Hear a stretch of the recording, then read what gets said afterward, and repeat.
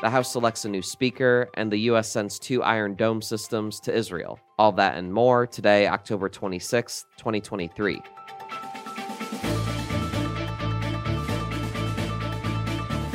Good morning, Early Birds. I'm Zimone Perez, and this is the Early Bird Brief, produced by Defense News and Military Times. First up, the House of Representatives has a speaker. Therefore, the Honorable Mike Johnson of the state of Louisiana, having received a majority of the votes cast, is duly elected Speaker of the House of Representatives. House Republicans elected Louisiana Rep. Mike Johnson as Speaker of the House in a 220 to 209 vote on Wednesday. We want our allies around the world to know that this body of lawmakers is reporting again to our duty stations.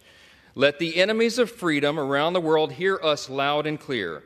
The People's House is back in business. Johnson was first elected to the House in 2016. The House can now return to legislative business, which has been at a standstill for nearly 3 weeks after some Republicans voted out former Speaker Kevin McCarthy. A little bit about Johnson, though. He received unanimous support from both the more moderate and more conservative members of his party. He is a constitutional lawyer and voted to overturn the 2020 election results. He is a staunch conservative and has a history of voting against legal abortion and also voted against legislation that codified same-sex marriage in the law. But those are domestic issues here in the U.S., so it begs the question, how will House Speaker Mike Johnson lead on national security and defense issues? Our Defense News Capitol Hill reporter Bryant Harris joins us now. He is very conservative, very close to former President Donald Trump, and one of the things that has kind of contributed to the chaos within the Republican caucus over the last few weeks is this growing tension between the fiscal hawks in the party and the more traditional GOP defense hawks. That said, I think one of the reasons that now Speaker Johnson was able to sort of get these two factions to coalesce around him is that his district is a very military-heavy district, and he just does sit on the Armed Services Committee, so that has instilled at least some degree of confidence with him from, a lot of the Republican defense leaders in the House. I had Congressman Tom Cole, the Rules Committee chairman, who's a defense appropriator, kind of highlight this. There's the Barksdale Air Force Base in his district. There's Fort Johnson and a Louisiana National Guard training site, just to name a few things. And on top of that, House Democrats are trying to go with the Senate's approach and the White House's request to couple Israel and Ukraine aid together, but there's still the persistent issue of the fact that now roughly half the House Republican caucus does not support Ukraine aid. Speaker Johnson, in his speech after his election, did very much vow to continue aid to Israel. Turmoil and violence have rocked the Middle East and Eastern Europe. We all know it. And tensions continue to build in the Indo-Pacific. The country demands strong leadership of this body, and we must not waver. Our nation's greatest ally in the Middle East is under attack. The first bill that I'm going to bring to this floor in just a little while will be in support of our dear friend Israel. He didn't make any explicit commitments on Ukraine. He hasn't answered questions yet as to whether he will put Ukraine aid on the floor. That said, he did have a line in his speech about basically the world, the escalating situations in both the Middle East and Eastern Europe. Thanks, Brian. Yeah, thanks for having me. The House and Senate have until November 17th to pass all of their government funding bills, including the annual defense budget. And in all this hustle and bustle of votes on votes on votes, for House Speaker, you may have forgotten, a Republican senator is still holding up military and Defense Department nominees over the Pentagon's abortion travel policy for troops. Alabama Senator Tommy Tuberville's hold has left the Navy and Air Force without confirmed leaders. Admiral Lisa Franchetti has been serving as acting Chief of Naval Operations, and General David Alvin as acting Air Force Chief of Staff. Tuberville said yesterday that his colleagues are working on a plan to use floor time for confirmation votes for those two to permanently assume their respective leadership roles. 300 other promotions are also in limbo due to this hold, though. The Senate would need to spend hundreds of hours of floor time voting on each individual nominee. But the Senate just last month voted individually on the chairman of the Joint Chiefs of Staff and the leaders of the Army and the Marines. Senator Jack Reed said some Democratic leaders have talked to some Republicans behind the scenes about considering temporary procedural changes. That would allow some or all of the nominees to be advanced. Tuberville said he is opposed to that idea. He said he'd end the hold once the Pentagon ends its abortion access policy. We also have a developing story for you out of Iraq and Syria. U.S. Central Command reported the first U.S. troops injured in the Middle East since the Israel-Hamas war began. Military Times Pentagon Bureau Chief Megan Myers joins the episode to fill us in on what we know so far. So the Pentagon announced Wednesday that as a result of a small series of drone attacks on Al-Tanf garrison in Syria and Al-Assad Air Base in Iraq, 21 service members were injured.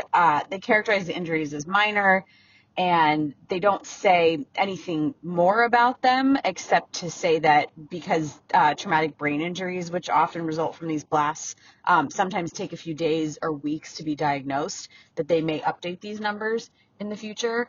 And these 21 injuries are only from attacks on October 17th.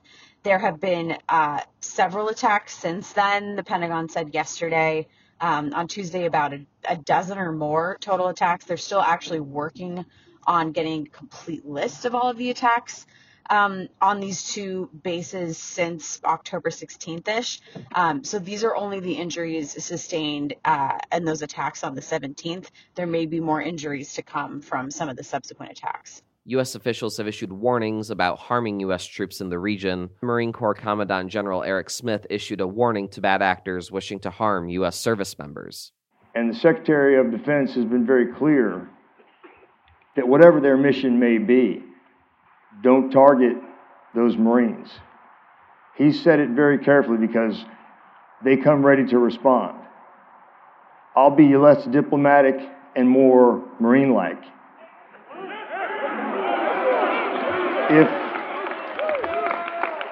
For those that are in the area, if that MEU has to go in, if you target them, someone else will raise your children.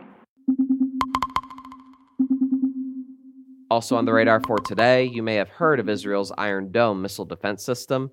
U.S. officials announced the Pentagon will send 2 more of those systems to Israel. Land warfare reporter Jen Judson breaks down the moves by the U.S. to shore up one of its staunchest allies in the region.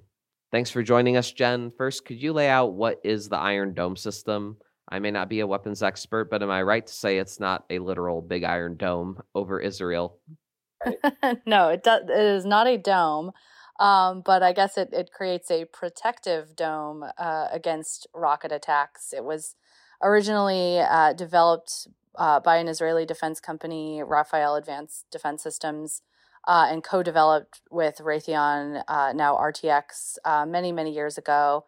It's something that the U.S. has invested in deeply in terms of its development and production, but has not had its own Iron Dome systems up until relatively recently. But Israel has around 10 Iron Dome batteries in their position to defend against rocket attacks from Hamas. And I believe that the statistics prior to the recent Hamas terrorist attack was about 2,000 rockets intercepted. The Iron Dome, I think, is among the most statistically successful air defense systems in the world. And, it doesn't shoot down every rocket that comes at it. It's able to choose the rockets that are true threats. It lets other rockets go that aren't necessarily headed to civilian populations, for instance. And each battery consists of 3 main parts. There's a radar, a command control system, and the launchers that fire the interceptors. And I think that, the extra radars will increase their ability to detect threats. With the U.S. planning to send 2 more Iron Dome systems, that will just increase their ability to see more things and defend more things. So if you could tell me, why send these 2 additional systems to Israel? Don't they have quite a few Iron Dome systems and have a pretty robust missile defense system? I think they just need everything that they can get. And the U.S. Army bought 2 Iron Dome systems several years ago, but it was at the request of Congress. They are working on a capability that would defend against cruise missiles, rockets, artillery, mortars, and drones. It's a system called the Indirect Fire Protection Capability. But in the meantime, Congress wanted the Army to have an interim system that defended against cruise missiles at fixed and semi-fixed sites, much like Iron Dome is able to do. And so the Army did buy those two systems in order to fulfill a congressional mandate. Since they purchased those systems, not much has happened with them. They have trained on them. At Fort Bliss, Texas, they deployed one system to Guam at the end of 2021. And that was just for a 2-week exercise, and it fulfilled a congressional mandate to deploy the system by a certain time. And since then, they've been sitting with a unit at Joint Base Lewis McChord in Washington State. So the U.S. Army was sort of just standing by to see where these might go. I think at one point there was a debate, should we send them to Ukraine? What should we do with these? But now it's pretty clear there is a country out there that could very much use Iron Dome systems, that knows how to use Iron Dome systems, and the more the better. So I think it all kind of lined up very fortuitously to send these over to Israel at this time. So will the U.S. get these two systems back, or are they Israel's for now? Yeah, so I think that's the big question. There have been some reports out there that the systems will be leased. I'm not quite sure that the nature of a lease like that would be, but some of the options are, okay, let's say these two Iron Dome systems get battle damaged.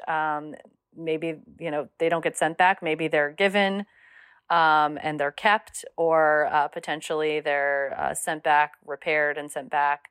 So I will continue to be watching what the nature of this transfer will be, and what that means for whether the U.S. Army will again have Iron Dome systems in their inventory, if that's something that will be a thing of the past.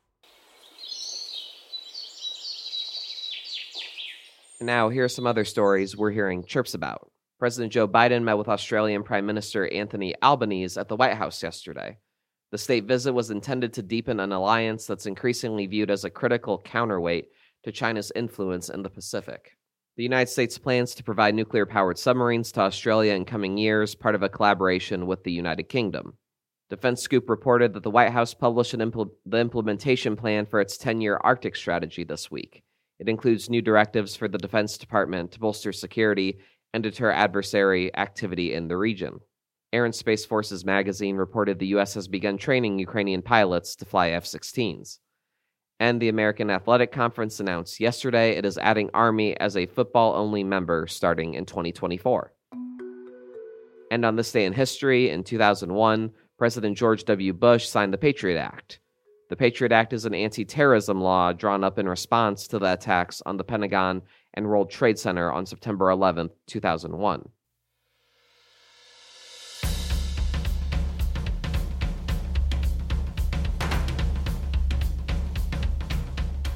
That's it for us this morning. To get more top stories and breaking news, go to defensenews.com/EBB to subscribe to the Early Bird Brief newsletter. Please give us a like, rating, and comment wherever you get your podcasts, and be sure to follow us on social media at @defense_news and @Military Times. The Early Bird Brief is hosted and produced by me, Zimone Z. Perez.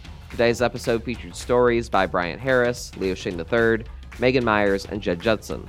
Our editor-in-chief is Mike Bruce. Have a great day.